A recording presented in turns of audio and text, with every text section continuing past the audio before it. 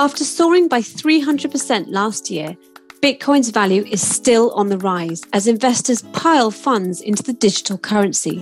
The prices of many other digital coins have also increased sharply as cryptocurrencies experience a mini boom. While some analysts are making wild predictions about Bitcoin's price rising as high as $400,000 from its current position of about $31,000, new investors should tread cautiously. In December 2017, one Bitcoin was worth almost $20,000, up around 1,900% from the start of the year, before plummeting in value in early 2018, leaving some investors badly burnt. So will this time be different? And what is the advice for investors looking to add Bitcoin to their portfolio now? Welcome to Pocketful of Dirhams. I'm Alice Hayner, the National, and joining me today is Gaurav Kashyap, market strategist at Equity Global Markets. Welcome to the show, Gaurav. Thank you so much for having me, Alice, and a very happy new year to you and all the listeners out there. Thank you. Now, listen, Bitcoin's been on a bit of a ride towards the end of last year, and enthusiasts are probably enjoying their moment in the limelight. But for those new to the world of Bitcoin, what is it exactly and how does it work? Because some people, I don't think they really know what it is. Well, Alice, to put it very simply, Bitcoin is a digital currency. It's a way of transacting for goods and services online. It is a variant of a cryptocurrency, which got obviously very, very popular back in January 2009 after the US housing crisis. The network of cryptocurrencies, to put it very simply, it's made up of a couple of different segments. You have miners on one side, those who produce the Bitcoin using complex computer algorithms. On the other hand, you have exchanges, crypto exchanges, whereby people like me and you can buy and sell and speculate on the value of the cryptocurrencies. In extension to this, of course, we have online wallets, we have other payment vendors whereby you can send and receive and even store cryptos. So this entire network comes together to use cryptos to transact for goods and services in an anonymous manner. And of course, these days, as you had mentioned, it's gaining a lot of momentum as an investment class. So when did its value first start to soar? Bitcoin really started to take off back in 2013. Back in those days, it was trading at $13 per coin. And in those days, it had rallied as high as $220. So it was a very substantial gain when looking at it in a percentage term. Then shortly after that, of course, it corrected back down to $70 a coin in April. The rally continued, and it continued to gain momentum in 2013 when it crossed $1,000 a Bitcoin. So that first real rally, which caught investors' attention, retail investors, and Wall Street's attention, was as early as 2013. But then it would continue to go up from there, didn't it? I mean, some people have made a lot of money when the price soared up to 20,000 in 2017. Exactly. There was a lot of interest that was starting to come into Bitcoin. Of course, it was coming into a lot of investors' minds. Retail investors were starting to take part in it more. We had more and more exchanges that were coming into the picture. Of course, the initial coin offerings, which are a variant of the traditional IPO in stock markets. We had a very, very high number of ICOs also hitting the market. So yes, it was a very significant and gradual rise from that early hiccup that we had encountered back in 2013. So what caused the value to crash in early 2018? Well, Alice, there were a lot of factors that led to that massive correction that we had back in 2018. First and foremost, obviously, as a result of all this hyped up demand, what my personal opinion is that there was an asset bubble which had formed in Bitcoin in those years. The rally in Bitcoin in those days was purely sentimental driven. It was a lot of hot money coming in from retail clients. And it kind of developed an international fever which hit the globe. And of course, by the beginning of 2018, it started garnering a lot of attention from the finance world and its leading professionals. So of course, those days, JP Morgan's CEO, Jamie Dimon, famously said he couldn't care less about Bitcoin, while legendary investor Warren Buffett called it rat poisoning squared. So there was no major institutional support coming from Wall Street, while retail support kept plugging it on. And this kind of shook a Bitcoin when it was not being supported so much by the institutional space. Finally, of course, the U.S. Security and Exchange Commission, they refused to approve an approval from a Bitcoin-backed exchange-traded fund. So this further shook Bitcoin bulls. So all these factors came together, which caused the correction to take place back in 2018. Now, since then, it's been a bit quieter. I mean, it's still, it's had a few rises and falls, but the kind of surge that we saw at the end of last year was quite dramatic. So what's driving the rise this time? I mean, is this general uncertainty around COVID? Are people looking for another place to park their cash in these crazy times? Most definitely, COVID has led to a ton of market volatility. That's across cryptos, that's across currencies, that's across commodities and the stock markets. Eventually, over the months of 2020, the derailment of the US dollar, which really depreciated in the second half of 2020, is what saw a lot of money piling into Bitcoin as well as other asset classes. If you look at the performance of the Dow Jones, there was that sharp reversal that took place from April all the way to December. We saw dollar weakness take euro higher, the British pound, gold, as well as Bitcoin. So COVID definitely had a massive impact on the crypto investing space. So how far can it go now? In large parts of the world are now going into another lockdown. And people are talking about prices as crazy as $400,000 a coin. I mean, is that really viable? Can we really go there? To be honest, Alice, I think 400,000 and higher is very, very viable. I'm not ready to put a time frame on it, but if we do see that level in a few years, I really would not be surprised. And the reason I'm saying this is because I believe we're at the beginning of a Wall Street gold rush into Bitcoin. Big investment banks are now starting to write about it more aggressively in notes to their institutional and hedge fund investors. Billionaires and other funds around the world are starting to pour into Bitcoin. We famously had CEO Michael Saylor of MicroStrategies. He tweeted back in December of 2020 that his firm, MicroStrategy, invested up to $650 million into Bitcoin, taking their holdings up to $1.6 billion. Skybridge Capital, headed by Anthony Scaramucci, with whom I did an interview right before the election last year, also filed an amendment with the Security and Exchange Commission to allow their $3.6 billion fund to start investing in Bitcoin, which just as of 2 days ago has been launched under the Skybridge Bitcoin Fund. Again, Mexican billionaire Ricardo Salinas Pliego recently revealed that 10% of his net worth has been converted into Bitcoin. And finally, Raoul Pal recently tweeted that he also converted 98% of his holdings from gold into Bitcoin and Ethereum. So my point of this is a lot of smart people, institutional investors, short callers on Wall Street are saying these types of things. And this institutional demand from Wall Street and these billionaires will eventually see Bitcoin hitting those highs of 300,000, 400,000. And the scary thing, Alice, is this doesn't even account for retail participation yet, which will take it to even higher levels, in my opinion. Wow. So anyone listening to this is going to be quickly creating their digital wallet right now if they haven't already done so. I mean, that's pretty a wild speculation looking ahead. And I'm sure you're absolutely correct. But for people looking to make big money fast, that's quite an opportunity. But it's a really volatile market, isn't it, Gaurav? So the wild swing upwards can also be matched by very wild swing downwards, and you've got to be quite a hardy investor to kind of keep up with that. Absolutely, Alice. And if I may just add, while I do see these much higher levels, I don't put a timeline on it, and I would not suggest people who are looking for quick returns to partake in the world of cryptos, particularly Bitcoin, because as you had correctly mentioned, it is a very, very, very volatile market. I mean, during bull runs in Bitcoin, you will always encounter sharp pullbacks and drawdowns. Like even in the most recent bull run up to 30,000 over the Thanksgiving period in 2020, there were corrections of up to 30%, which is very, very normal for an asset class like Bitcoin, which is so unregulated.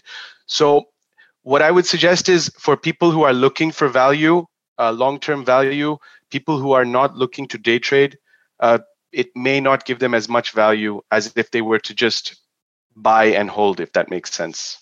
Okay, so with that in mind, I mean, wild swings upwards and downwards. If people do want to get involved, perhaps they want to include that as part of their portfolio and they want to dip their toe into the cryptocurrency space. What do they need to get started? I mean, should they sort of sit for a while and try and learn about the market and assess it, or should they just pile in now? I mean, what's the kind of strategy should they adopt?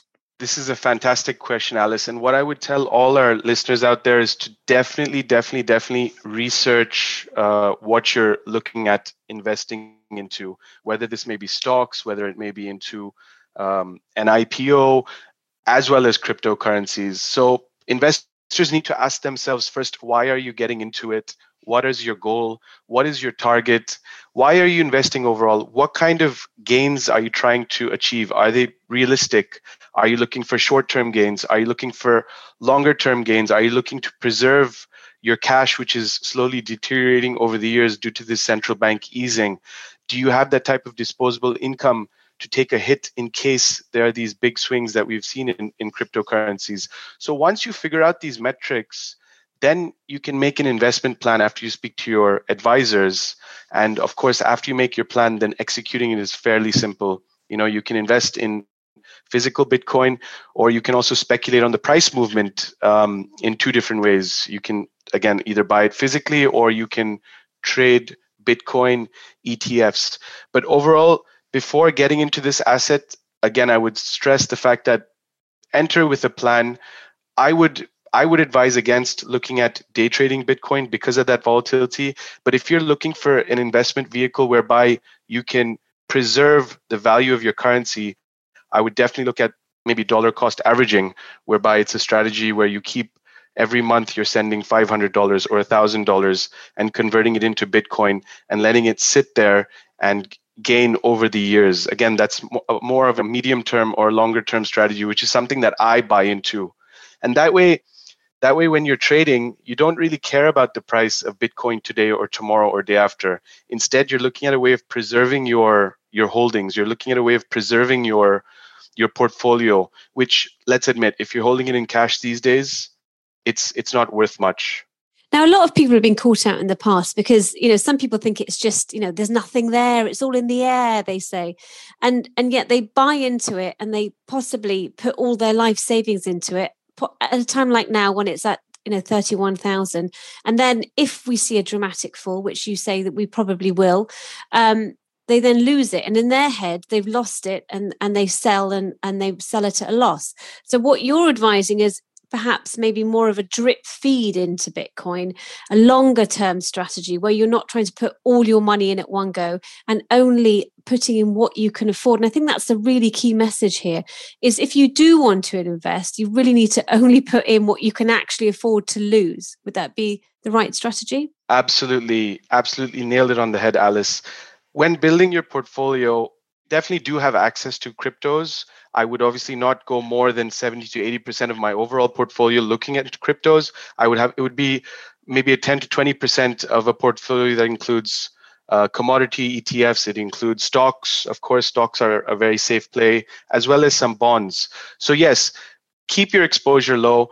Put an amount of money that you are comfortable with risking. Of course, speak to your financial advisors. And yes, this dollar cost averaging strategy, which you've very nicely symbolized as drip investing, it really does work. So instead of piling in one shot and being susceptible to big moves, you're constantly over the months, over the weeks, you're dripping a smaller amount, which keeps you very, very isolated from these crazy swings that happen in cryptocurrencies. Put it away, don't think about it, and just, have a small amount deposited in there and just watch it over time. But in the past, some people did get really badly burned. I mean, what kind of big mistakes have you seen from Bitcoin investors, retail investors in the past? The major things that we've seen based on my experience are, investors over leveraging, investors who are putting money that they can't afford to lose, going along with the hype. Some other cases that I've heard and I've experienced are not storing the Bitcoin correctly offline. And when they do store it online, which I highly, highly don't recommend, those are susceptible to hacks. There have been so many famous cases over the last 10 years where hundreds of millions of dollars of Bitcoin have been hacked. So these are the things that you kind of need to guard yourself against. Something that your broker it's their duty to explain you these things. But yes, I think once you do your research and you get involved in the space, these things are very kind of easy to navigate. So how should people do it? You've talked about investing in a Bitcoin ETF or about getting a digital wallet. What ways can people access Bitcoin? And talk to me a little bit more about making sure that you're storing it in the right way as well. In my opinion, I think the best way to trade Bitcoin or to hoard Bitcoin or to preserve Bitcoin is you can buy it from one of the many exchanges online. One of the more favorite and more secure ones in my experience has been Coinbase. So once you purchase the Bitcoin, you can then upload it into a wallet, an online wallet, or you can buy these special pen drives, these hard drives, whereby you can download the Bitcoin into that specially created hard drive for cryptos. And then, of course, you can store it offline on this piece of hardware and have access to it whenever you want to. That's the most safest and most secure way. I would urge our listeners to never store it online. I know PayPal has recently come up with a wallet for Bitcoin, but again, that doesn't really work in my opinion because you can't take the Bitcoin out of PayPal. It'll always be sitting in PayPal's records. So there are many hardwares that you can do this. It's as simple as getting the code onto your laptop once you purchase it from Coinbase, and then of course downloading it into your hardware. It sounds complicated, and lots of people have to learn if they want to go down that route. Personally, I've never invested myself, but who knows? But I mean, when you're thinking about cryptocurrencies, generally, some people think that's reserved for the enthusiasts, people who've kind of throwing everything at it. But do you think it has the potential to be part of everybody's portfolio, as good as gold traditionally has been? I mean, gold's always had that traditional place, a store of secure value in your portfolio. Do you think Bitcoin will actually get a niche like that as well? For sure, Alice. For the two reasons I mentioned, it's already such a big part of the payment solution ecosystem currently to transact for goods and services, but also as an investment class because of this Wall Street rush into Bitcoin. I think investors will start to take it a lot more seriously. It will start to form parts of people's portfolios. I do think that the downside of it is that I don't ever foresee central banks fully coming on board with cryptocurrencies because, of course, that is an alternate to their traditional fiat currency systems, which would be challenged. And of course, because there's no oversight on cryptos, it never will be fully acknowledged by global central banks. But having said that, the demand from investors, the demand from the payment services will always keep it in demand. There's so many cryptos out there, actually. I've been waiting to see which particular crypto will kind of win the one-horse race. So far, that's been Bitcoin. But it'll be very interesting to see how that space consolidates over the next few years. I mean, you talk about the other digital currencies, and there's a lot of them. I mean, Ethereum, for example, is the second biggest cryptocurrency, and it's gained 465% last year. What's the outlook there? There are a bunch of cryptos out there, Alice. The last I checked, there was something like 7,000 listed cryptos that had launched. But out of those, there are probably only about 10 to 15 which have a market cap of over more than $1 billion US. And out of these, the bigger ones to keep an eye out for, of course, other than Bitcoin, would be, of course, Ethereum, Ripple, and Tether. But again, it all depends on how this consolidation will take place over the next few years. What we're tending to see is you see a sharp rally in Bitcoin. You see that rally also coming into Ripple as well as Ethereum. You see a big correction in Bitcoin that's also affecting Ethereum and Ripple, for example. So they're all very, very correlated. And I would expect this consolidation to probably weed out some of these smaller cryptos. And over the years, we'll have less and less and less until we do reach that part of investing where there's only a few cryptos to choose from. And what about the wider acceptance of cryptocurrencies as a payment method? I mean, in October, the Bank of England governor cautioned against using Bitcoin for payments. Do you think this will change in the future? I mean, can I do all my online shopping using Bitcoin further down the line? So there's actually a lot you can do with Bitcoin. Of course, online shopping, furnishing your home, paying for online subscriptions. But Again, I don't think it's going to overtake of course, our current fiat currency system. In fact, I hosted another webinar with Mohammed Al-Arian, who is the chief economic advisor of Allianz, and he had something very interesting to say. He said that central banks, global central banks, they have and they will always continue to approach cryptos kind of with a mixed feeling.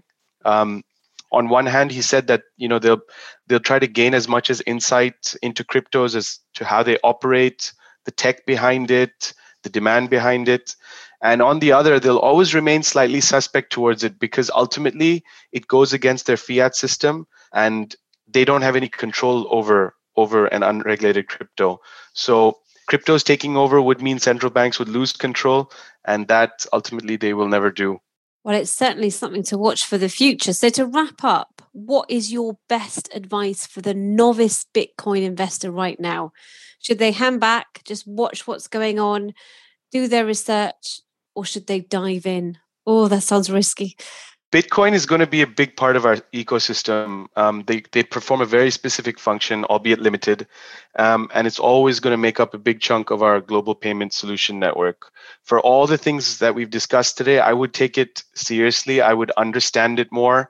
I would research it, but I wouldn't get too carried away with it. Have some exposure to it with what we discussed, that dollar cost averaging every month, putting a few $100s which come out of your savings, which don't hurt, but only after you make a plan. If you have a plan to day trade it, but can't sustain these wild swings, then perhaps it's not the right asset class for you. If you're looking for an asset that will retain its value, give you decent growth over a medium to longer term horizon versus what cash, in my opinion, won't do, then it's something I would definitely look into. But have a plan, research it, discuss it with your financial planner, and then you can dollar cost average into it.